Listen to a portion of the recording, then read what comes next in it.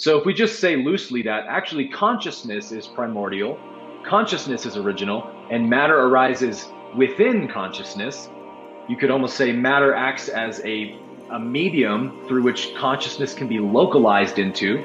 I would define it as the mental activity of identifying. But from maybe like a spiritual point of view, that actually happens because ego is the belief I am separate. I am a separate entity from life, from reality, from you, from others. So when we behave in ways that are not kind or compassionate or forgiving, we could say we create sort of karma that we have to continue working at until we learn that lesson.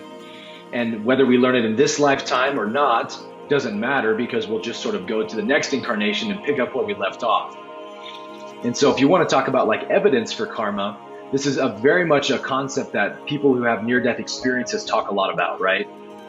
This idea that when they're in this environment, the afterlife, in front of the source or whatever, and they have their life review, that life review is sort of to give them an idea of how they did, sort of like, what grade did they get? And you're the one who grades your own test based on the way you feel about it. So people will describe, reviewing their life, and they're actually seeing and experiencing everything that they did to other people through the other person's perspective, because all is one.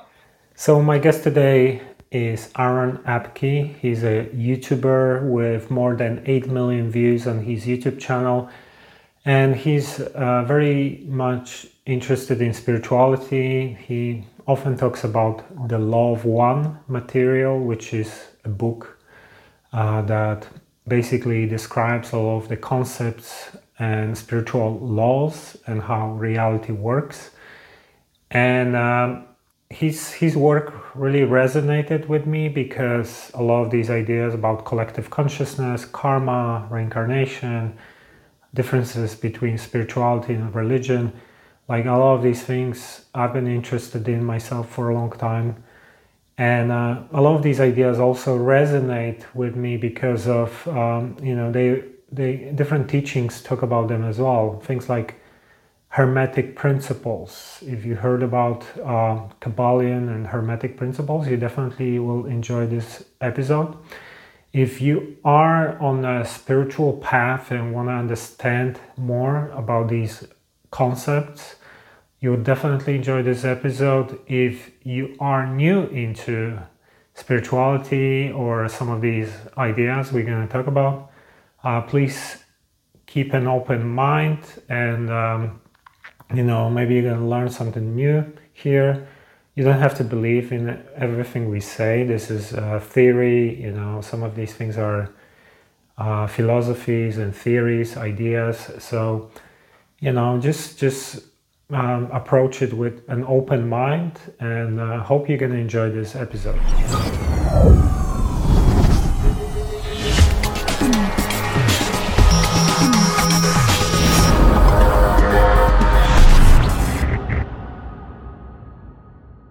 So this is Mike Sigula from TruthFear.com, and this is TruthFear Podcast Episode 9, and my guest today is Aaron Apke.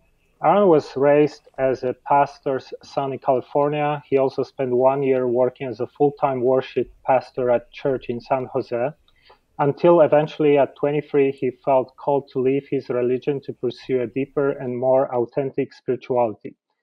At 27, Aaron had a dramatic spiritual awakening that changed the course of his life.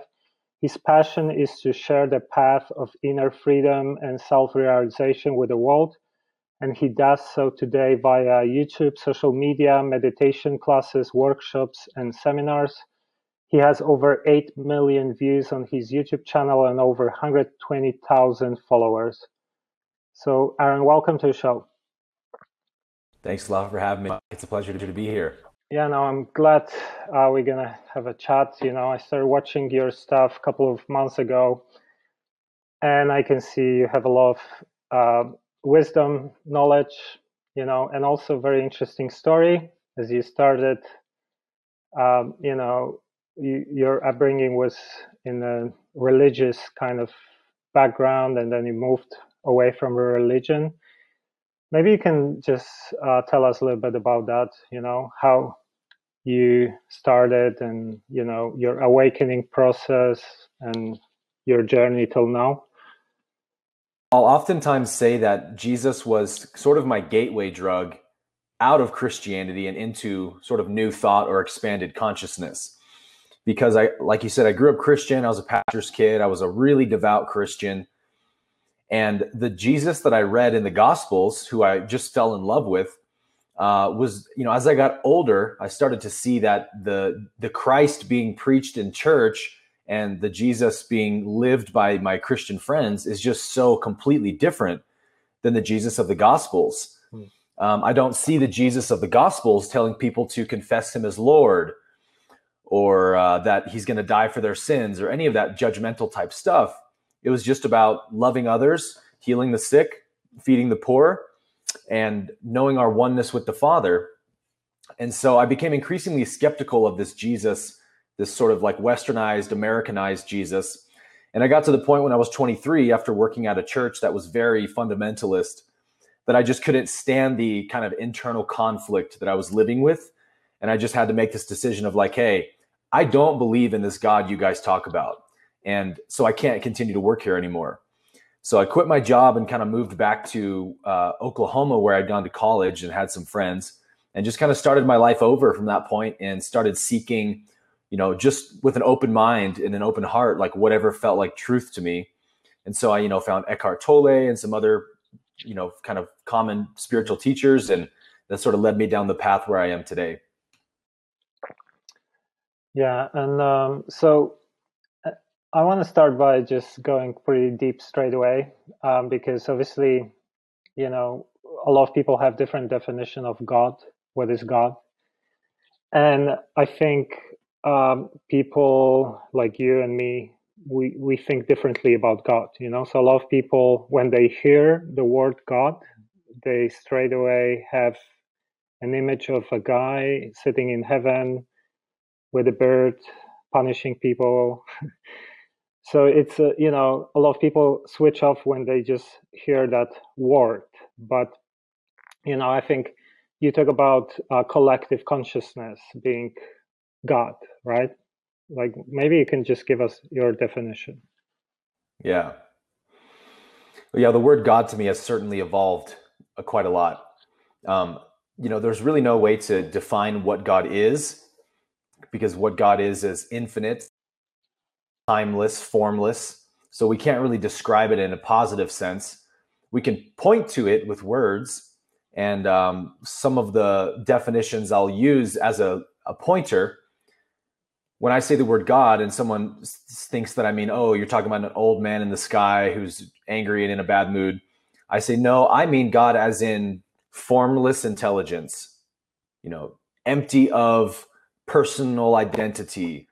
In that sense, you are God. I am God. Everything that exists is an expression of the one formless intelligence, which again is timeless and infinite, and everything in the universe is expression of itself. So what would you say is the difference between religion and spirituality? Great question. When I hear the word religion, to me, it means an approach towards knowing the divine, whatever that is to you, that is done through obeying or following of rituals and ordinances and rules and laws and things like that. So you could say religion is to know the divine by external means, by the correct behaviors, following the right ritual, religious ceremonies, whatever. And spirituality to me means knowing the divine inwardly, or pursuing knowledge of the divine inwardly. So it has to begin then with the acceptance that, all right, I am what I'm seeking. I am that source. It's within me. So that's the only place I'll find it. So I'm going to go inward to look for it and search for it. And so spirituality tends to follow practices that become more inward focused, like meditation, like contemplation, like self-inquiry. So those are the two basic differences to me. Sometimes I like to also classify it as the fundamentalist approach or the mystical approach. And mysticism basically describes knowing God inwardly, whereas fundamentalism, again, is more like religion, to know God by external means. Okay. I actually wanted to share one story with you. Want to know your thoughts about it, because I think it kind of illustrates the difference between religion and spirituality. How religion is often dogmatic, has all these boundaries and rules that can kind of, make things the way they are. So, for example, a couple of years ago, I was living in London, in this big house with my sister, her boyfriend, and we actually had a new guy who joined us. We're renting a room to this new guy who's very religious. He was actually, coming from a Catholic background. And one thing, he had a lot of issues with anger and, losing his temper quite often because, like, he was growing up, his father was beating him up as a child, and then he was doing boxing and getting himself in trouble. So he had a lot of kind of aggression, but deep inside, he had a good heart and he really wanted to change himself, So what he told me was that this situation, his issues with his anger actually caused him to lose his family. His wife divorced him. And he started praying to change himself. He wanted to do something about it. So it's funny because he moves into my house where, I've been meditating for 8 years probably at that time.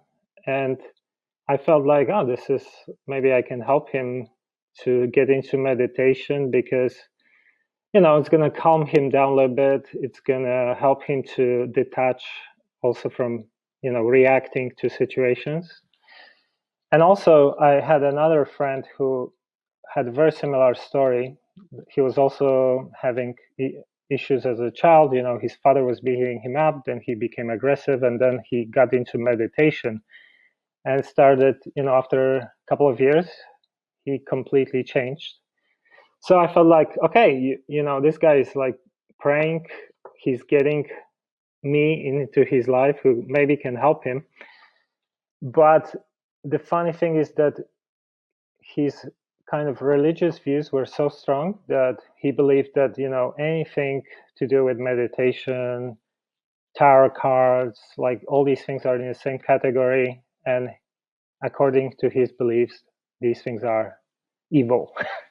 So he wouldn't even want to listen about this stuff, even when I tried to show him some scientific, content about meditation because of what his religion kind of taught him. So it's kind of funny, you have your religion tells you, okay, pray to have your problems solved and prayers answered, but then when it comes, the religion stops you from getting, them answered. Okay. I find it funny how religion tends to sort of be like a giant institutionalized ego. And all of the things that religion doesn't want you to do are exactly all the things your own ego doesn't want you to do, such as sitting down and being quiet. The mind doesn't want you to be quiet and be aware. It wants to be absorbing you into its thoughts all the time. So it's like, how funny is it to say that sitting down and being quiet is evil? It's like you do that every night for like 8 hours. But well, what's your definition of ego?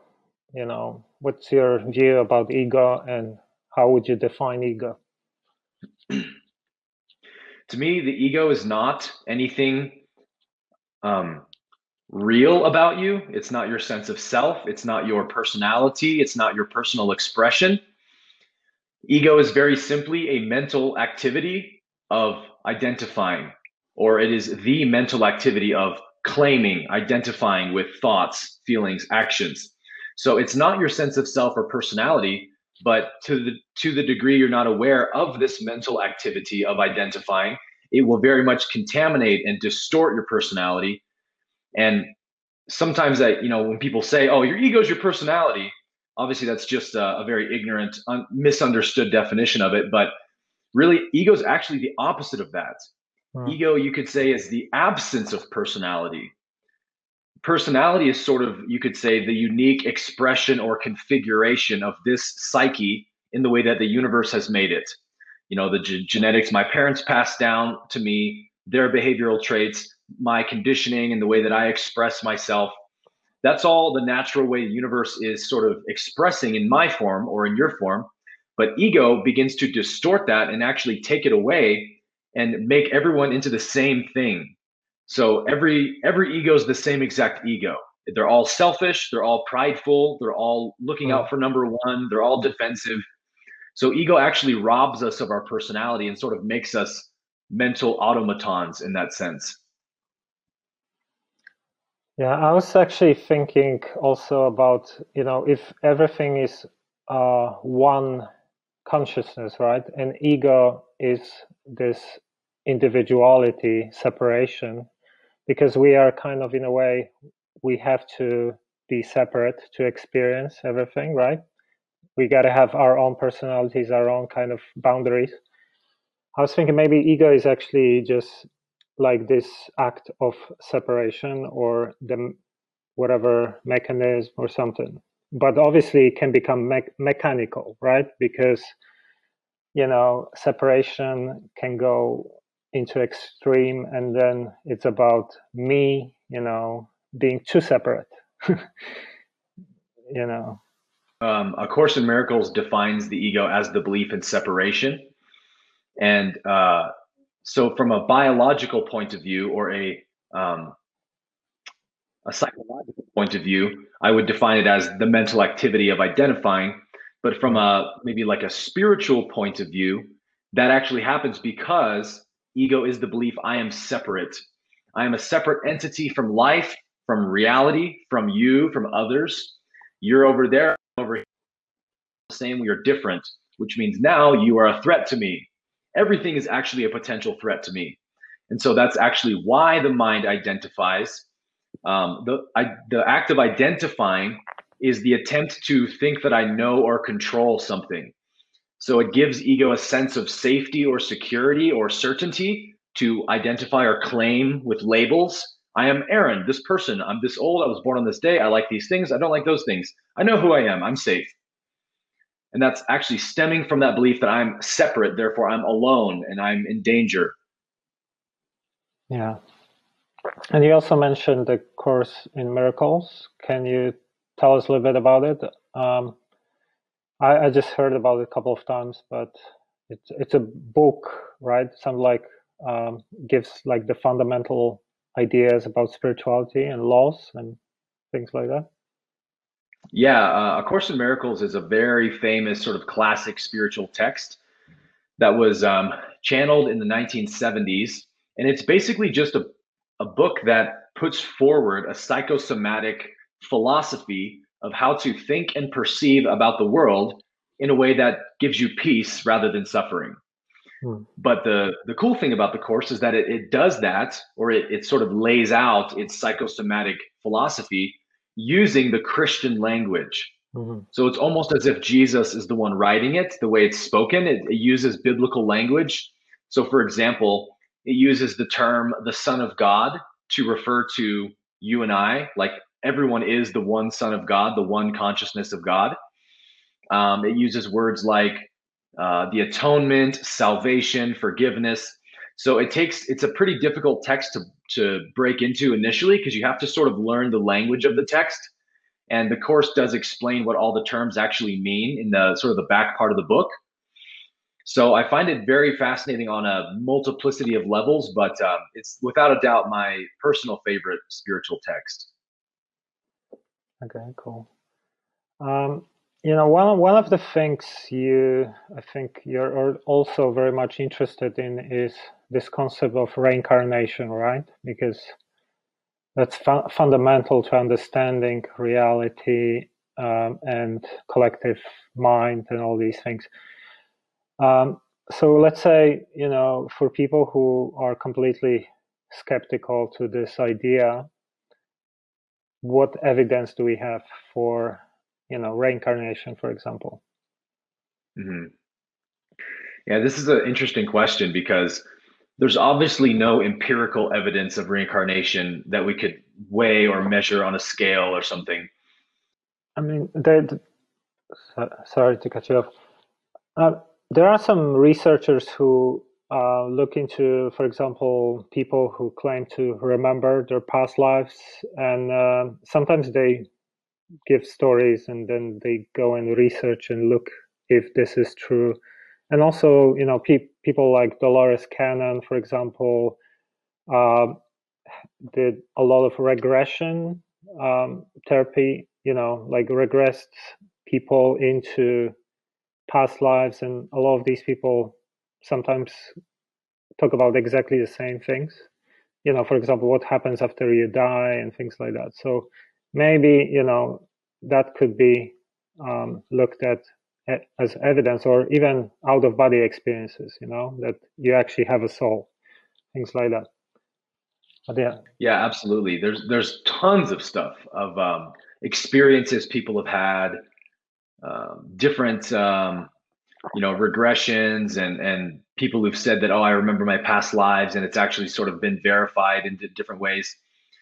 I just mean that from a scientific lens, a very skeptical scientist would not consider any of that real evidence because it's all based on personal experience. Like, okay, you might tell me you had this amazing near-death experience where you floated out of your body, you saw all your past lives, and to me, that's just a fantasy you had. That means nothing to me, right? So, in a sense, we have to take it a little bit on faith, but this is actually where I really get into the concept of the seven densities of consciousness from the Law of One, because to me, the theory of the seven densities of consciousness puts forward the closest thing we could consider real hard scientific evidence of something like reincarnation. And the basic idea is that what we call consciousness, currently the scientific model, consensus model, is that consciousness arises out of matter. So first there's sort of inert, dead, lifeless matter, and somehow that dead, lifeless matter creates conscious awareness. And when that matter dies, consciousness dies with it. Yeah. And so most people are very skeptical of that model for obvious reasons. Number one, there's no proof of that or evidence whatsoever. It's just a total theory and speculation. It's based on a kind of reductionist view of reality, almost like overly rationalistic view of things. And it doesn't leave a lot open to, hey, maybe we don't actually know the nature of the universe. Let's not be so quick to assume how this works. So when we get into quantum mechanics, we start seeing things that we go, that's very different than our current model of, what we call the hard problem of consciousness. Quantum physics says if a particle is not being observed by a consciousness, it doesn't exist. It's in a superposition. It's awaiting on consciousness to sort of tell it what to do. So in that sense, it almost appears as if consciousness is prior to matter, right? Yeah. And there's lots of other quantum physics experiments and models that back up that idea. So if we just say loosely that actually consciousness is primordial, consciousness is original, and matter arises within consciousness, you could almost say matter acts as a medium through which consciousness can be localized into, in human, become these little focal points through our neurology, and the electromagnetic energy of the body can sort of absorb consciousness into it so that consciousness can have an experience of being a separate finite entity, just like quantum physics, right? If that consciousness isn't being absorbed into a particular medium, it's just in a superposition. It's just infinite consciousness. So there's really no experience happening, right? Yeah, and also, like, we can see that reality is fractal. We see similar patterns on different levels, as above, so below. So in a way, for example, when you have a dream, you are creating reality because all these things in your dream are creation of your own consciousness, right? So this could be the same thing on a big scale, on a collective level. Yep. I think the phenomenon of dreaming actually, to me, is the best evidence that consciousness is prior to matter, because it would be ridiculous to say that, oh, all of the dream characters in my dream created the dreamer. You know what I mean? Yeah. Like the palm tree and the rock and the ocean in my dream of the Bahamas created the consciousness which dreamt it. Yeah. Like we all know that's impossible. The dreamer creates the matter inside the dream. And so why would ordinary reality be any different? What if it's exactly the same as a dream? I mean, to me, if we're talking about a scientific approach, that's as scientific as you can get, is to look at the evidence we have of reality and use that to point us to our theories of how it might work. We don't have any evidence that says matter's prior to consciousness, because we know for a fact that can't possibly be what happens in a dream, because before I had the dream, I was still here. Yesterday I was here before the dream I had last night. So I was prior to that dream. So what if the whole universe is that way? And that's what the law of one, the premise the law of one begins with. The law of one says that there's just one being, one consciousness, whatever you want to call it, and it is dreaming the whole universe. And because this one consciousness, this one infinite creator, we could say, is infinite and eternal, it doesn't just live one little individual 75-year lifetime and then poof out of existence, but actually it goes on a really long journey of kind of hopping from incarnation to incarnation up this giant billions of years of a scale or a track or journey. And then eventually it continues up until it sort of merges back with itself, with its allness, you could say. And so that process is what we typically call reincarnation.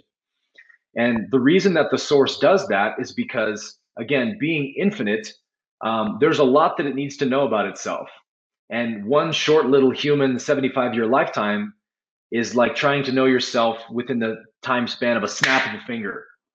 Like, how much can I learn about myself in that much time? Impossible. Yeah. So I need, millions of lifetimes to go on a journey to know what I am. And so the law of one explains that the way that consciousness does this, just like everything else in the universe, is through evolution. It evolves through sort of levels of consciousness. And it explains that there's 7 levels or densities of consciousness, which coincide with the 7 colors on a color wheel. Mm-hmm. It coincides with the 7 musical notes on a scale. So if you know anything about music, let's say you have a piano and you do a C major scale, you hit 7 notes. And then when you hit the 8th note, that's actually C major again in a higher octave, 1 octave up, if that makes sense. So that's actually the way the law of one says the whole universe works, is that after the 7th density of consciousness, when it gets to the 8th density, actually the 8th density is the first density of a new universe, sort of a new foundation for a new universe. So the law of one actually refers to the universe as octaves. So it says in this octave of experience, such and such and such, but there's an octave previous to this one, and there's an octave after this one, and for infinity in both directions. So like the highest levels, what state the consciousness is in? Is it like pure light in 7th or 8th? Yes, it becomes light at some point during its journey, but it begins as hard matter. So the first density of consciousness is basically the 4 elements. So the first kind of appearance in the physical universe would be like gas, rock, dust, wind, water, right? Those things condense and form a planet. And planet Earth, as it rotated around the sun for about 2 billion years, was just in that state of the first density of consciousness. It's just the 4 elements interacting with one another. And as that planet hardens and the magma interacts with the oceans and it creates land and all that stuff, eventually microbial life evolves, single cell life evolves, where now there's you could say an organism in the planet's atmosphere that has movement and it can grow and move around its environment. And at that point is when consciousness evolves to the second density. So the second density of consciousness is basically just growth and movement. So that spans everything. Go ahead. Because I'm thinking about it, let's say, like we talk about plants having consciousness, like maybe ayahuasca or mushrooms, whatever. But do you think, or that it is like each microbe has its own individualized consciousness, or do you think there is a species or that it has collective mind in this sense? Let's say, you know what I mean? Like all the types of mushroom have one mind, or each single mushroom has its own unique, same like humans. Do you think this is the way it works? Or? Yeah. So I believe that the way it works is that until consciousness becomes aware of itself, it doesn't have the ability to evolve into a unique individual expression. It sort of stays in that the one consciousness. And what we know about the one consciousness is that it is still, it is silent, it has no agenda, biases. It's just in perfect stillness for eternity. Law of One says the word beingness. It's just in a state of pure being, pure existence. So a rock has consciousness, but a much, much, much less dense version or expression of consciousness than you and I have. So a rock is just in a state of pure being. There's no person there in the rock, if that makes sense. But as the evolution continues, second density spans from microbial life all the way up through plants, insects, and even animals. That's all the second density of consciousness. And we see quite a wide spectrum there, right, of expression. A plant clearly has some kind of consciousness because it can respond to its environment. So a plant is a second density creature versus a rock in the first density, but the plant doesn't have that much more expression than a rock does, right? It can respond sort of like a thermometer. It can respond to its environment, but there's still really no person there. The plant doesn't really have a will of its own. It's just following the biology of the plant. But by the time we get to human beings, where, at some point in our evolution, humans developed verbal language, ancient hominids or whatever started naming objects with, guttural noises and what have you. And over thousands of years, that process evolved into language, where these hominids can sort of communicate ideas through noises they make with their mouth. And that invention of language is what allowed consciousness to become self-aware. So you can almost imagine the mind face and flips in on itself, and that labeling mechanism that said rock, tree, banana, eventually went me. And then I become an object to myself. And that's what we call self-awareness. And that's where the third density of consciousness begins. But like, for example, a lot of people talk about that ayahuasca plant, has that spirit that it's very advanced, So do you think that spirit is different to that self-aware consciousness? Because that would mean that the plant actually has a very advanced consciousness, that it's self-aware. I was thinking more that maybe the way it works is that the consciousness has a level of intelligence, but the body that it occupies is limited, and therefore it cannot express itself to a level that it could, for example, having a human body,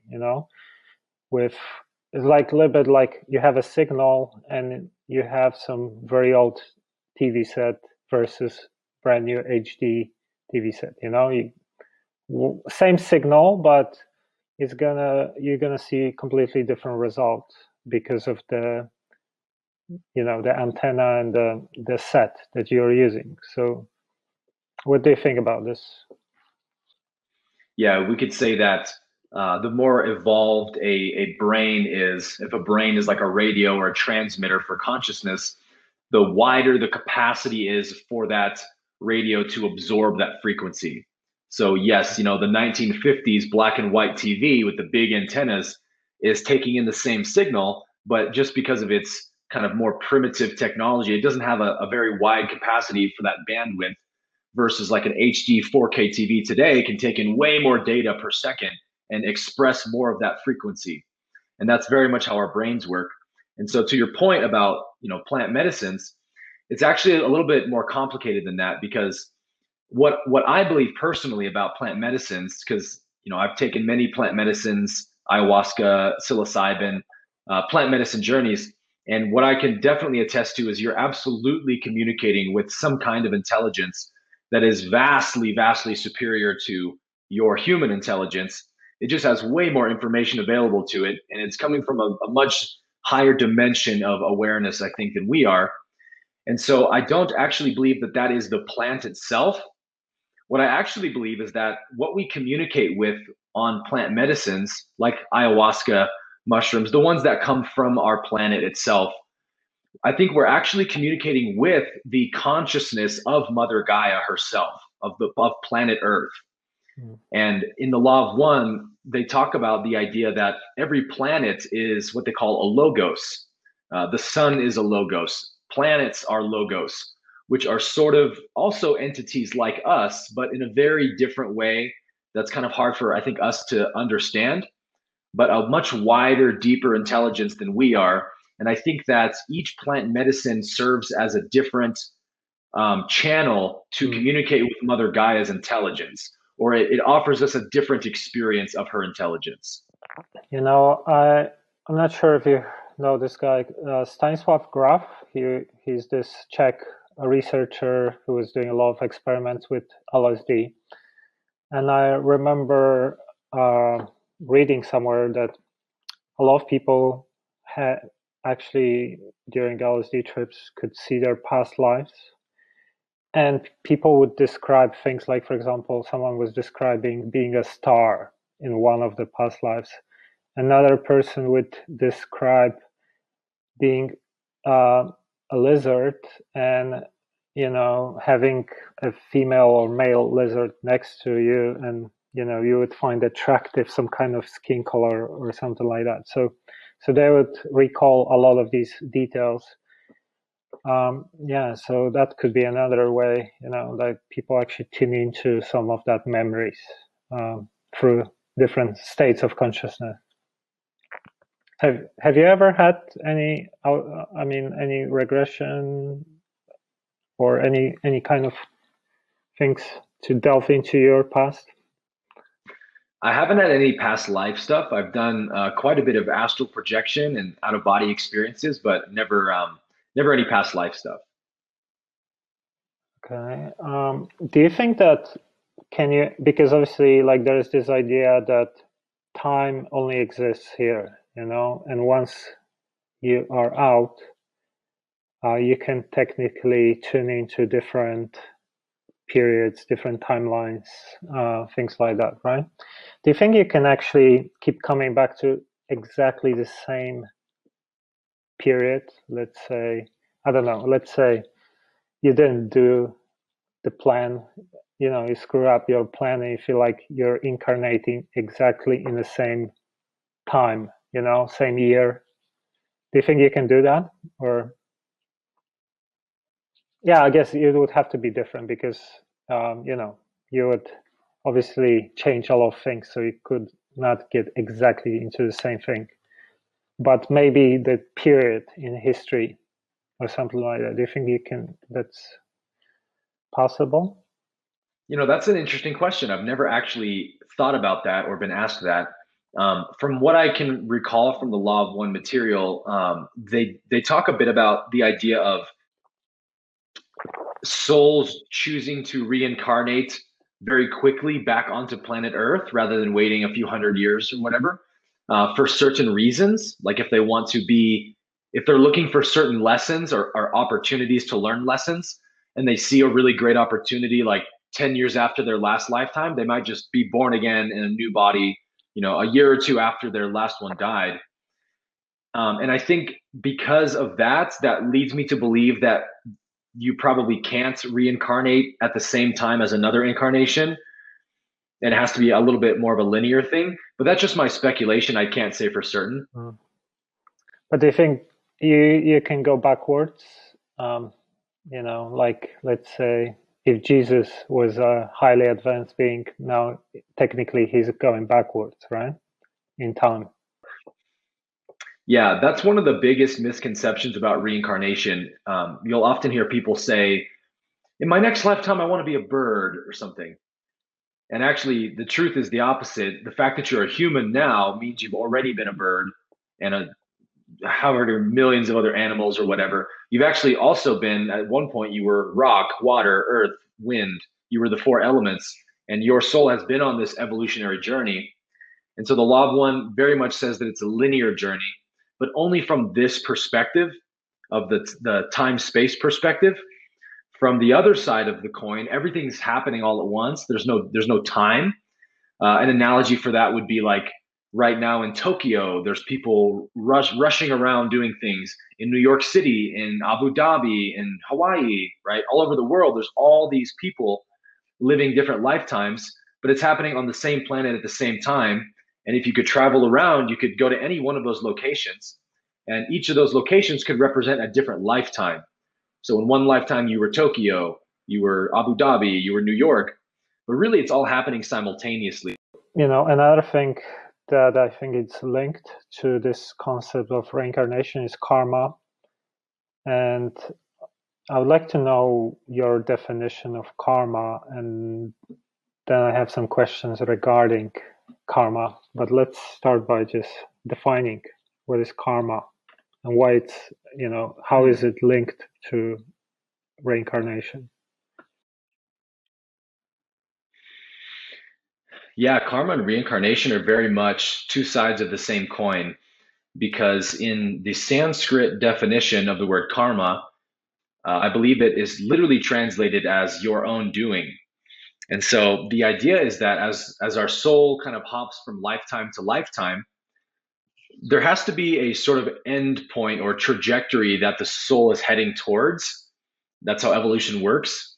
So something we're adapting to become like, and what that essentially is the nature of that one consciousness, which is pure, sort of unconditional love, oneness, peace, acceptance, whatever you want to define it as. And so as we live these lifetimes, our souls are kind of learning the lessons of what we call love, kindness, compassion, being a conscious, self-aware person. So our lives bring us all these difficult catalysts, experiences that force us to learn how to be kind, how to be compassionate, forgiving, and all that. And so when we behave in ways that are not kind or compassionate or forgiving, we could say we create sort of karma that we have to continue working at until we learn that lesson. And whether we learn it in this lifetime or not doesn't matter, because we'll just sort of go to the next incarnation and pick up where we left off. And so if you want to talk about like evidence for karma, this is very much a concept that people who have near-death experiences talk a lot about, right? This idea that when they're in this environment, you know, the afterlife, in front of the source or whatever, and they have their life review, that life review is sort of to give them an idea of how they did, sort of like what grade did they get? And you're the one who grades your own test based on the way you feel about it. So people will describe, you know, reviewing their life, and they're actually seeing and experiencing everything that they did to other people through the other person's perspective, because all is one. So they go, oh, wow, when I betrayed that person, I actually was betraying myself in another body, and I just didn't know it. And so there's this sort of like deep urge and desire in the heart to say, oh man, I got to make that right. Please let me go back. I want to be a kinder person. I want to be a more forgiving person. And this is very much also what people say after psychedelic trips, right? Is there's sort of this like softening that happens where we get a much wider perspective of who we are. We go, oh man, I've been so out of balance. I've been so selfish and greedy and creating suffering and misery for other people. And the idea of karma is that this universe is totally just and fair. So it will absolutely allow you to dish out whatever karma and suffering on others that you want. But the caveat is it's going to come back to you as well. What you give, you will receive. So once your soul begins to learn that idea that, hey, when I'm unkind to somebody else, it's ultimately myself who suffers. it's ultimately me who I'm being unkind to, then there's just a natural desire in the heart to become kind and loving to people because that's actually what makes me live the happiest, most fulfilling life. So that's kind of how karma works in the process of reincarnation. We could say it's really the driving force that keeps evolution happening. I'm actually thinking about this idea. Can you create indirect karma, let's say, by your choices? So, for example, I don't know, let's say you're a president and you start a war, or maybe it's not even you who started the war, but because of some of your decisions, people die, but you are not the one killing them, right?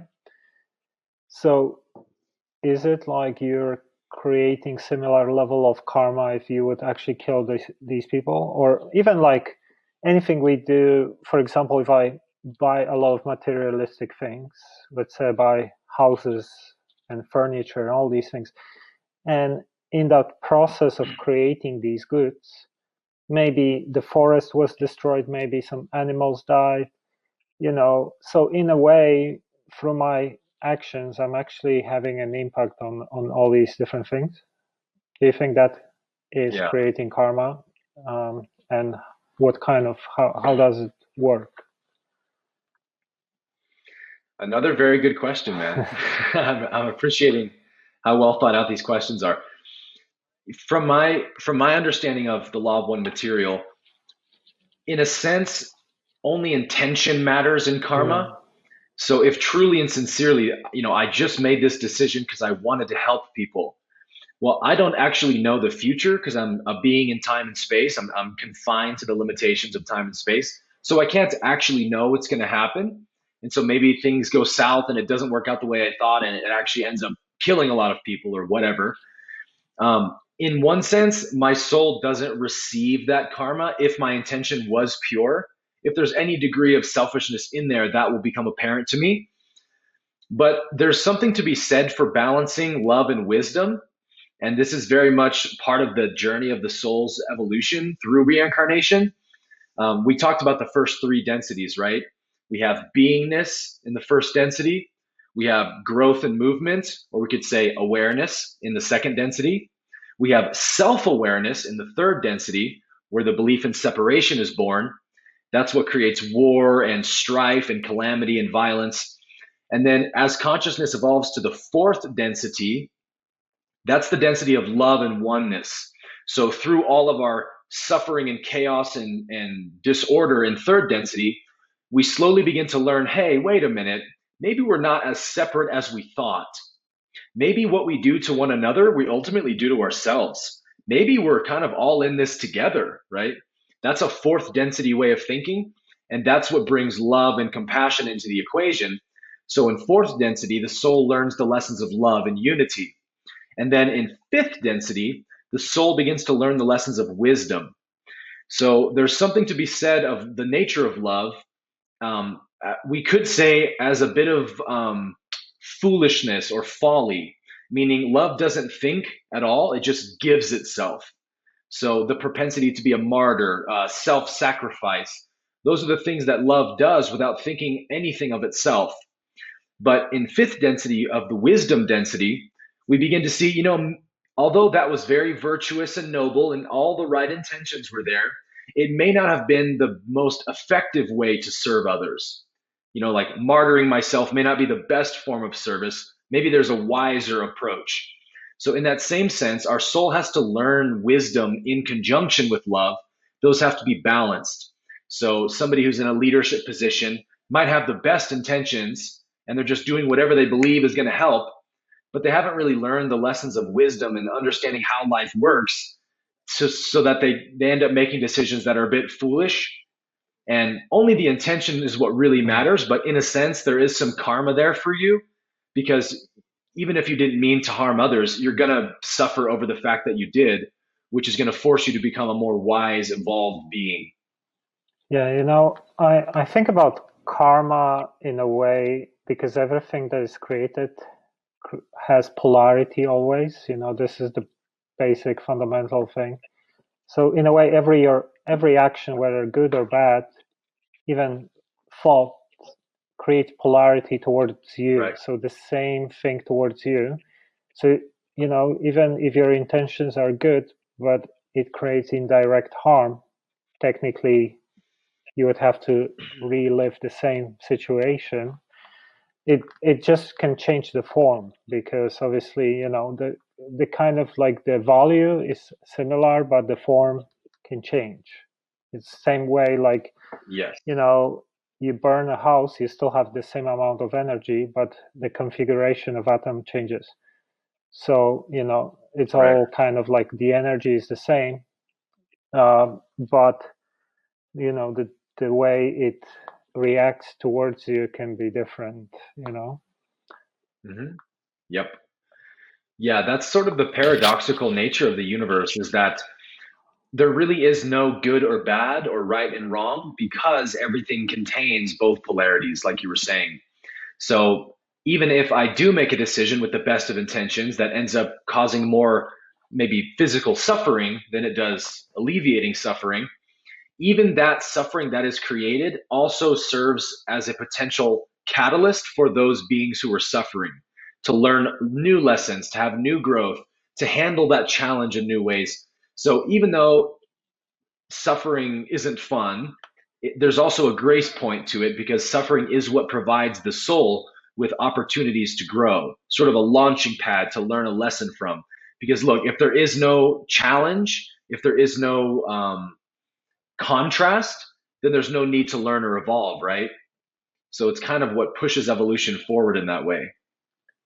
Yeah, I mean, also, like, if you think about it, we need to have duality, we need to have polarities, because the only way to understand anything is if you have it in, By its opposite. reference to something different. So how can you Yeah, know what is pleasure without pain, or hot exactly. without cold? You only know that this is Yeah. hot because you experience something in a different degree or different level.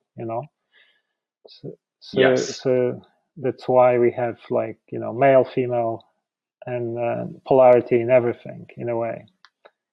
Mhm.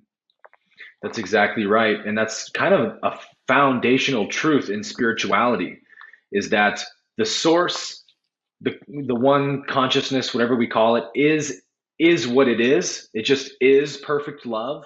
It just is perfect unity. But without contrast, it has no clue what that means or what that is. So that's why we have the physical universe. And that's why, like you said, the universe has to be dualistic. There has to be polarity in the universe. Otherwise, we can't know anything. So we could be love, but we could never experience love or have any clue what that means. So we need fear and separation to serve as the mirror to go, oh, that's what love is like. So in that sense, everything is equally divine, right?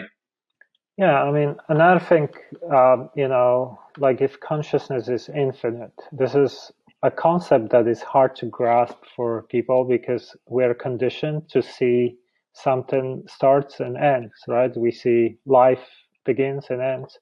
So in a way, we are programmed to believe that things have beginning and end.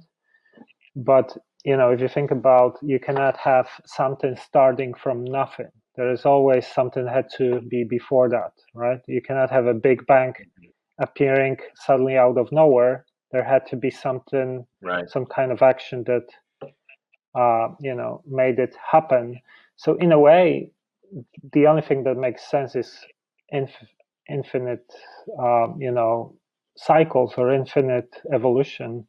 And even if you take Right. infinity, you can multiply in infinity, you can divide technically into infinity as well. So that's actually makes sense, that, it's a never ending process that never had a beginning and never have end. And, Yes.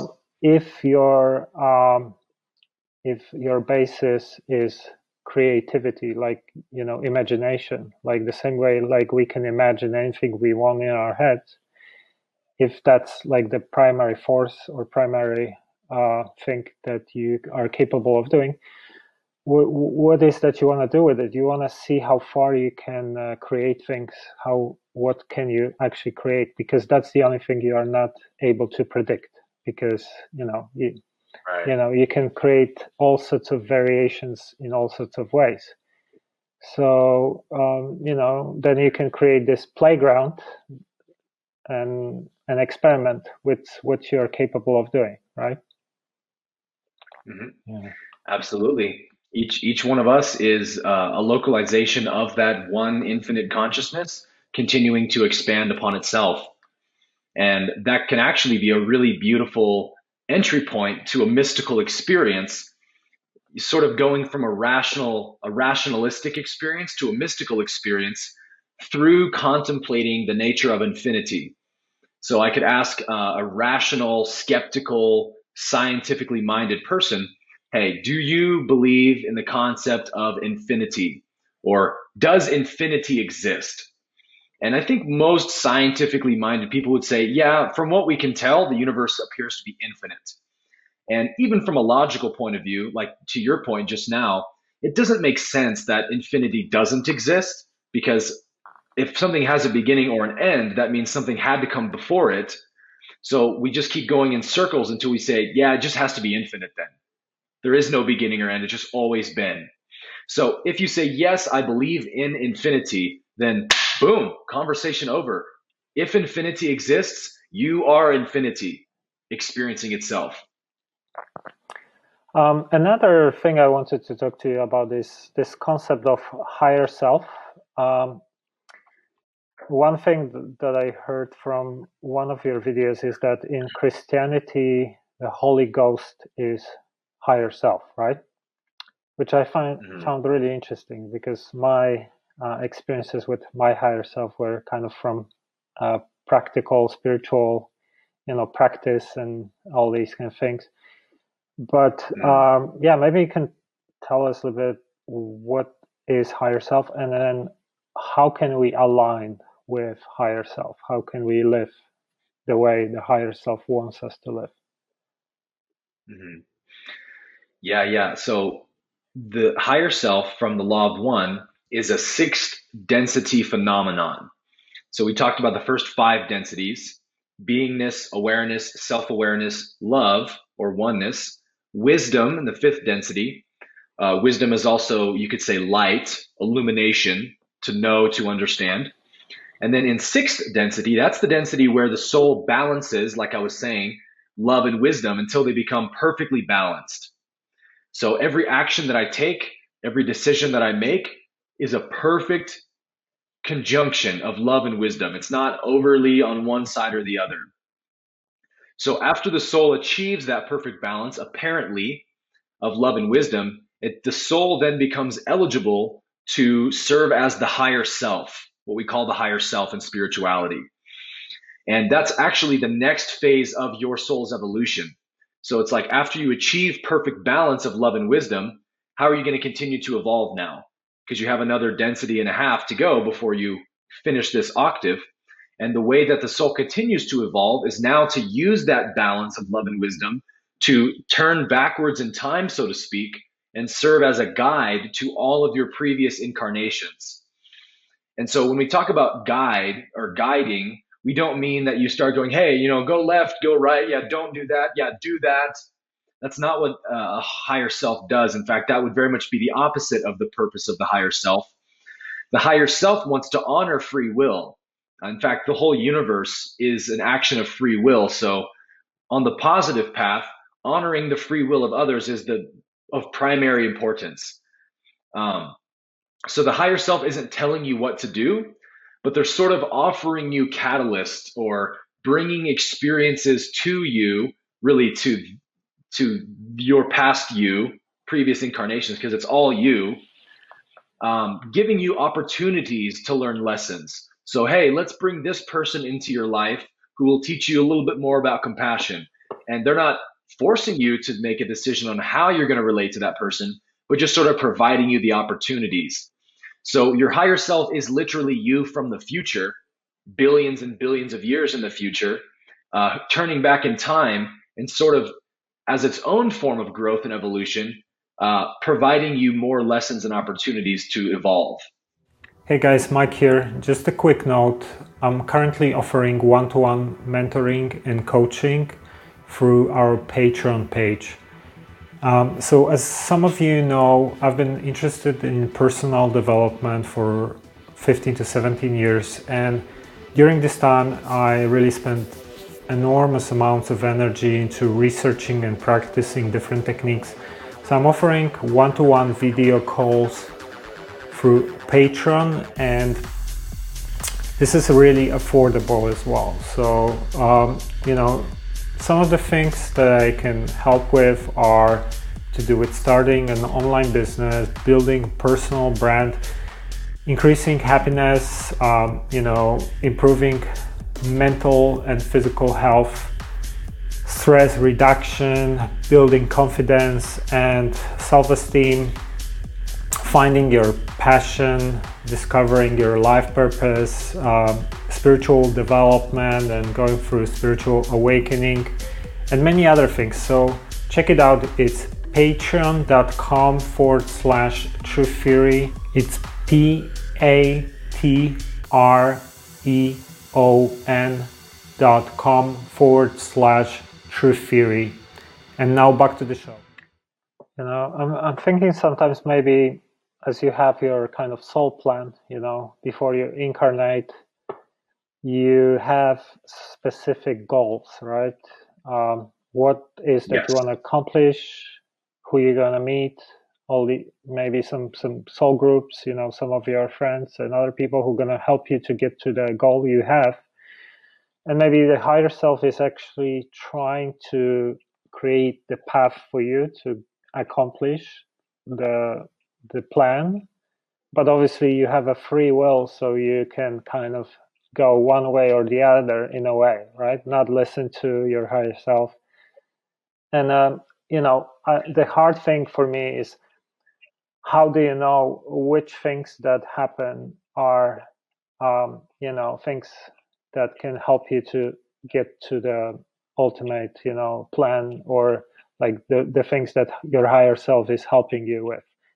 What is the process of like being in the flow? Because in a way, the more you are aligned with your higher self, the easier and things are in a way. So you kind of flow, right? You don't have so much resistance, but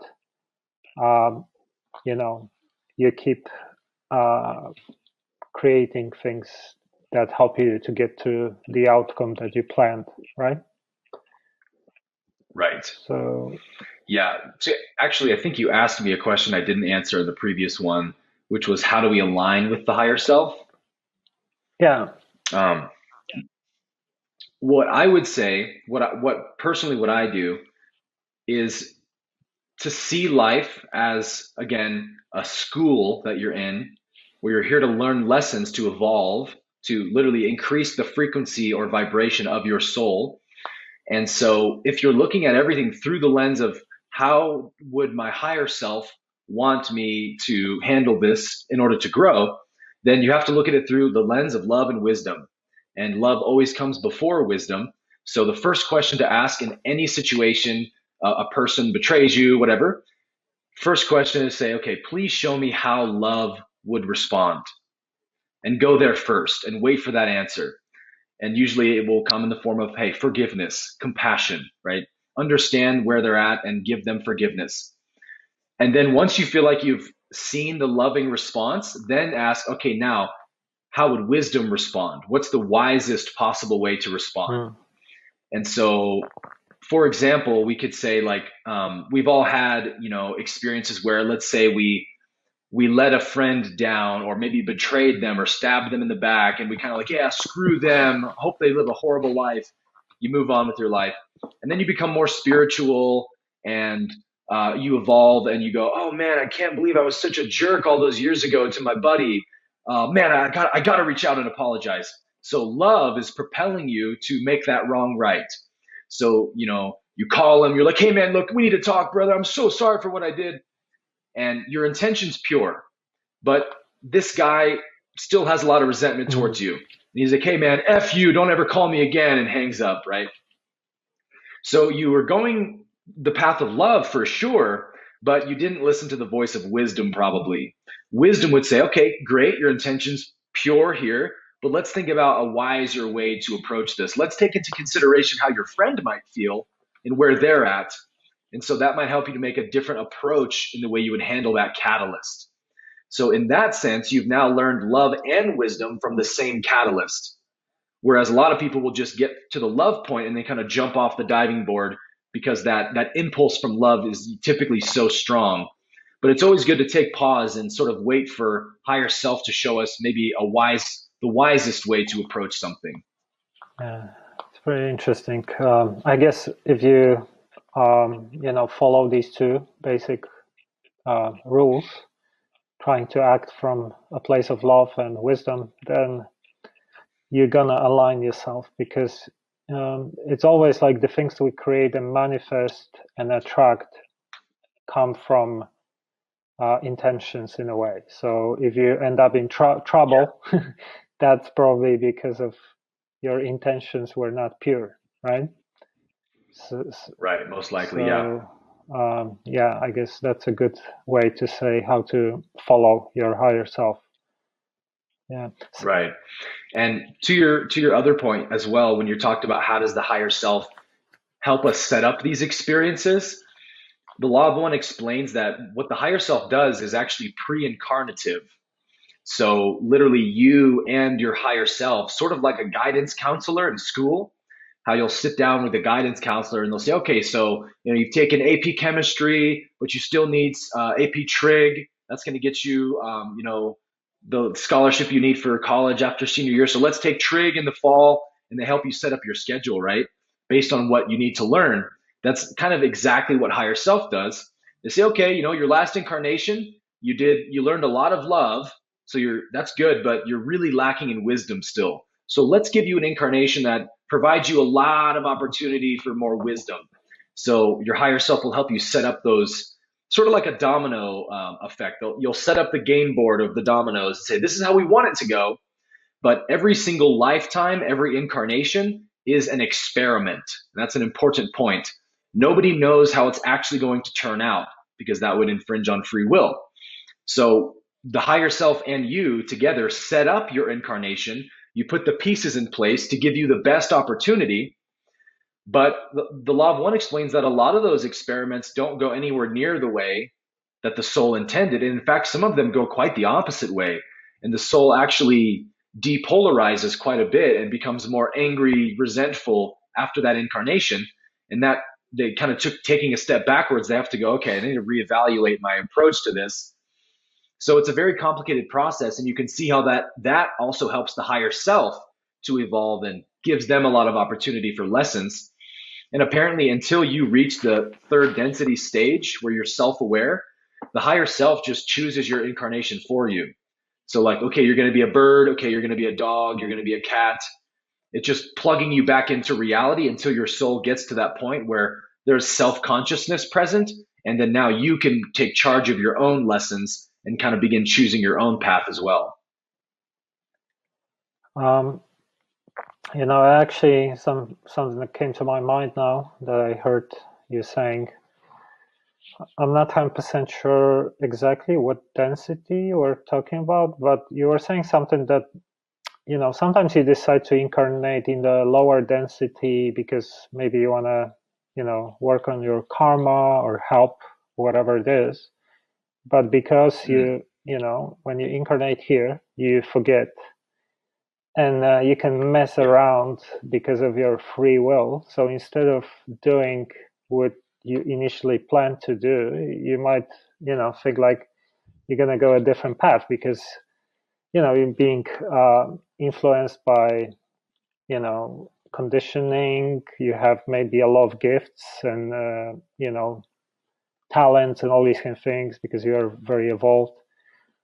And you start going completely doing a lot of wrong things. And this is sometimes I'm thinking about, maybe this is what I've been doing, because whenever I try to go the path of materialism, for example, instead of going the path of spirituality, I always get situations that I end up in trouble. And I have all these intuitively, I understood a lot of the things since I was young. Like I knew how these things work, karma. All these things were just like so obvious to me. So later on, I started thinking, yeah, I guess it's because maybe I've been dealing with a lot of this stuff in the past. That's why I understand these things easily.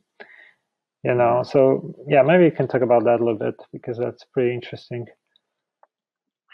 Yeah. What you touched on there is what they call the veil of forgetting in the Law of One. It's really the most important concept of third density, which each one of us listening to this is a third density human being in a third density incarnation. Each one of us has, in third density, undergone what's called the forgetting. And that is for the purpose of allowing the soul to choose the positive polarity or the negative polarity. And again, the universe is free will oriented, so it wants that to be an organic, authentic choice without infringement. So it doesn't want to like put you in a church and say, hey, choose your religion. And you're like, okay, I guess I'm a Christian, right? It says, no. Let's just let you go on your own path and choose which polarity you want to choose. But in order to do that, you can't have any memory of your previous lifetimes. So that's why we wake up. Here we are in this human meat suit. I have no clue where I came from, how I got here. I didn't choose this body. I'm just here. And that's the source giving us an opportunity to freely choose which path we resonate with more. And neither one is right or wrong. They're both, as we touched on earlier, a valid expression of the creator. But if I want to choose the positive path, that means my soul is going to have to gravitate towards lessons of love and wisdom and oneness. And if I am just more negatively oriented and that's the path my soul wants, I'm going to find myself choosing lessons of manipulation and control and domination of others. And that's the negative path. So we have to forget where we come from in order for that to happen. Otherwise, it would be a very influenced decision.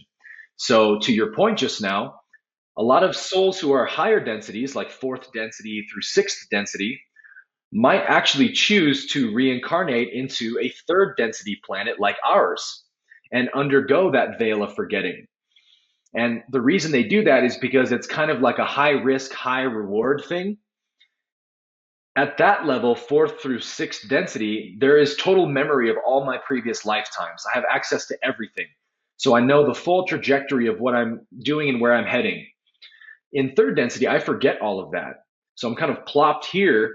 The analogy I give is like, let's imagine there's some new virtual reality game, and you and I are playing this game where you go in, you put the goggles on, and there's this new technology that wipes away your memory of everything but the game you're playing.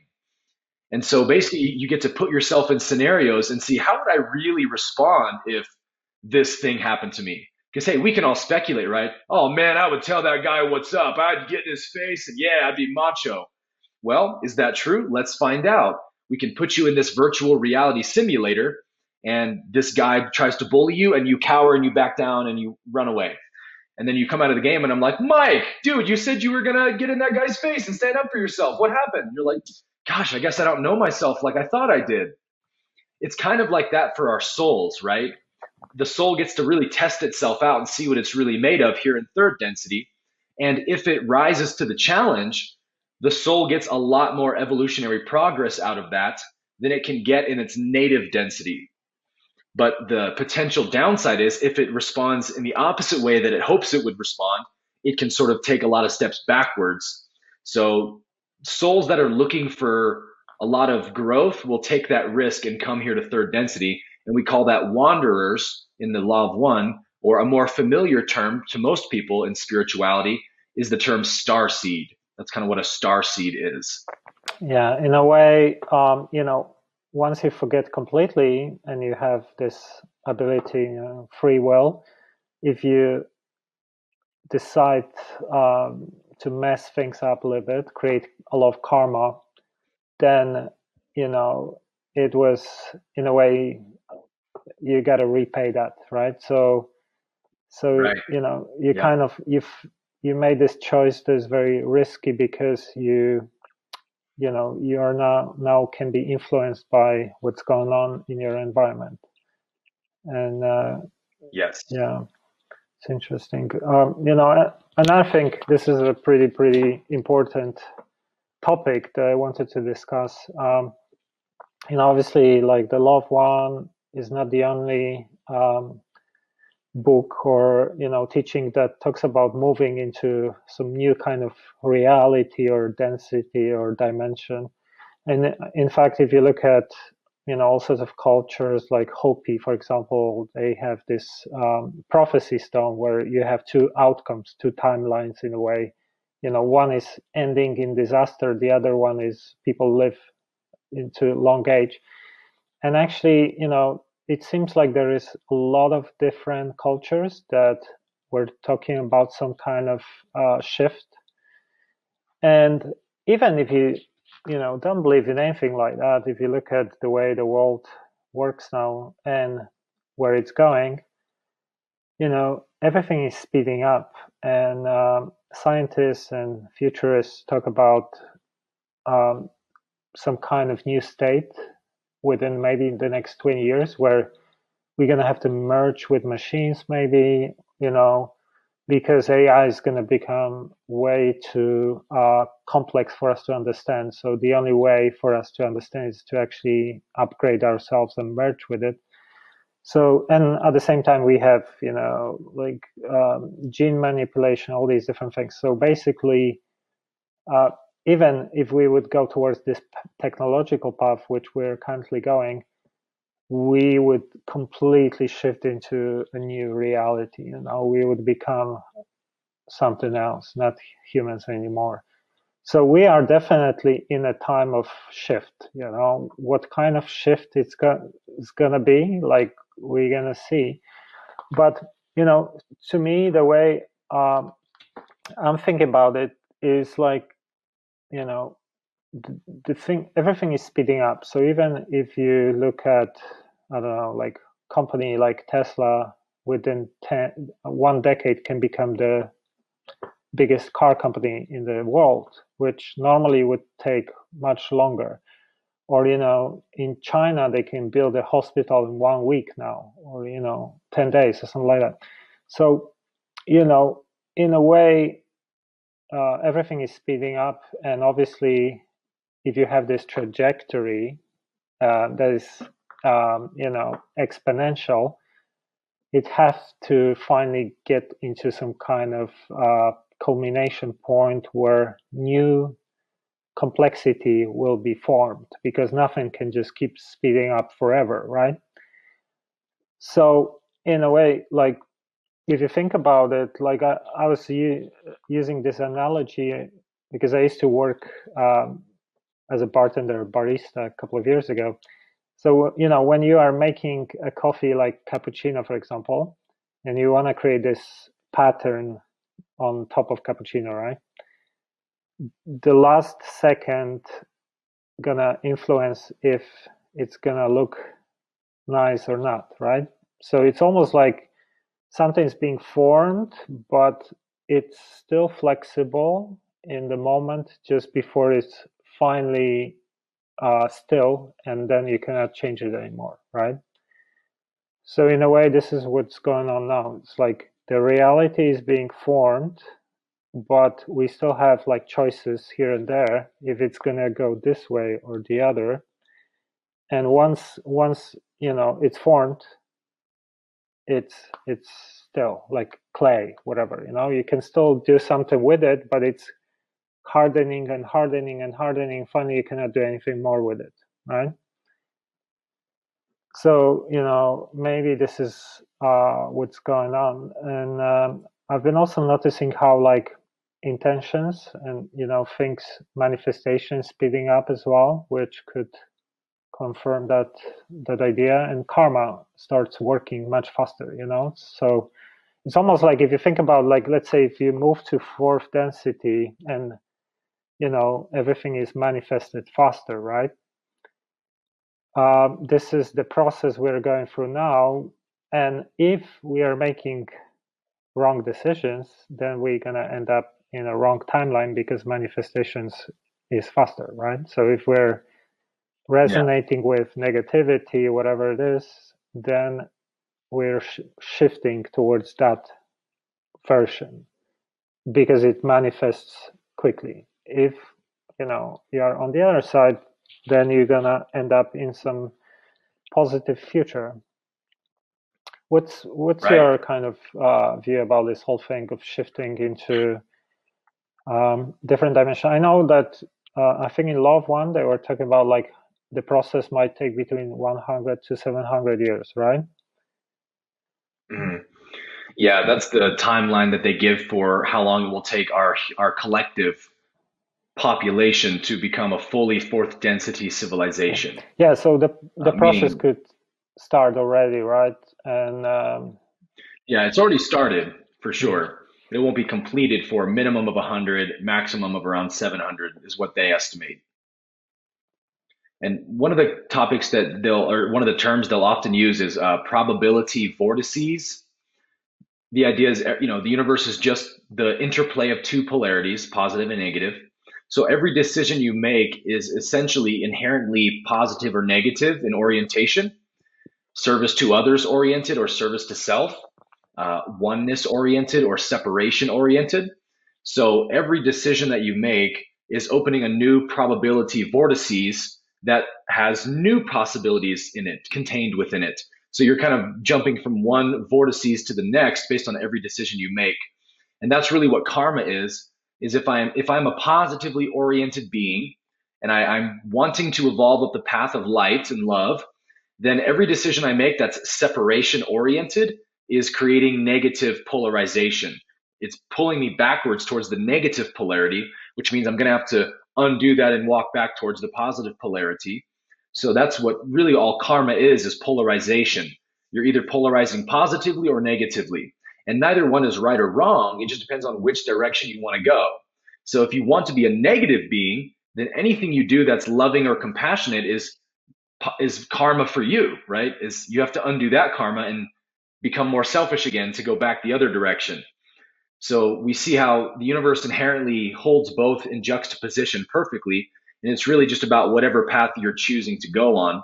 So on the path of the positive path, forgiveness is essentially what shortens the need for karma, is what alleviates karma. So it's not that I necessarily have to live another lifetime to, like, let's say I'm the president, I make a wrong decision that kills millions of people.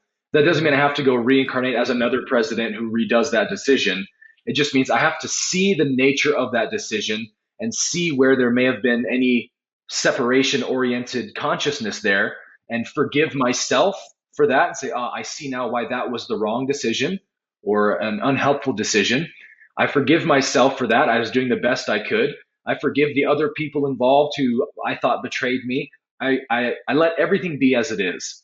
That in and of itself is what dispels mm, karma and allows your soul to continue progressing. So it really is all intention, right? it's interesting. What about if you get yourself in some kind of negative contracts? About like how can, let's say, you can get help from, like witchcraft, for example, right? Someone is doing a spell, they get what they asked for, but it doesn't happen without the consequences. There is some entity there that is actually doing the work for you, and now they want to, get a repayment of what they helped you with. So if you are in that kind Right. of, scenario, can you also clear that? Because in a way, it's your karma that now you have to repay because you kind of give your permission, and you got something, you gotta give something back. You think you can clear Right. that without doing repaying? So if you get involved with a negative entity, that's definitely going to be a lot of negative polarity that you're gaining. So that's a lot of negative karma that will take, um, you know, more undoing than the typical kind. So the Law of One actually does talk a lot about how to deal with negative entities, how to filter them. Like if you feel you're being influenced by one, this is the way you protect yourself. And it's basically just through love. Like Love is the positive polarity, and you could say fear or separation is the negative polarity. So if an entity who's negatively oriented is trying to manipulate you and you become aware of that, what you want to do is be true to your polarity. So you don't want to fight them off and say, "Hey, screw off, dude," and be angry and hostile, because it's negatively polarizing you, right? That's what it wants. It wants you to become more like it. Instead, you say, "Oh, I give you love, I give you peace, joy, I wish you well." And in doing that, you're actually going to depolarize that entity. So essentially, they're not going to want to hang around you very long because you're kind of stealing their polarity. So they'll tend to leave you alone. But the more negatively you interact with a negative entity, they're very wise and crafty, and they're doing this on purpose to help change your orientation of consciousness. So yeah, you've got to know that you're doing yourself a huge disservice, and you've got to sort of get back to the path of love and light in that sense. Awesome. All right. So where people can find you, like, do you have anything you want to finish with? Any new projects coming? Yeah, so I keep all my links very very easy to find. Everything is just /Aaron Abke, whether it's Instagram, YouTube, Facebook, website. You can find me at /Aaron Abke anywhere. I just launched a masterclass back in July, an 8-week masterclass, which you can learn more about at aaronabke.com/masterclass. It's just basically kind of the stuff we were talking about in our interview today, helping you to systematically reprogram the way you think and perceive reality in a way that creates peace and love rather than suffering. And so that's a course that's accessible for anyone, and I've been going for a couple months now, and it's been a lot of fun so far. All right. Okay. Thank you, Aaron, for joining me today. It's an amazing conversation. Likewise, my friend. It's been a pleasure, and I appreciate you having me on the show. All right. Thanks, guys, for checking this Truthfully podcast episode. Until next time.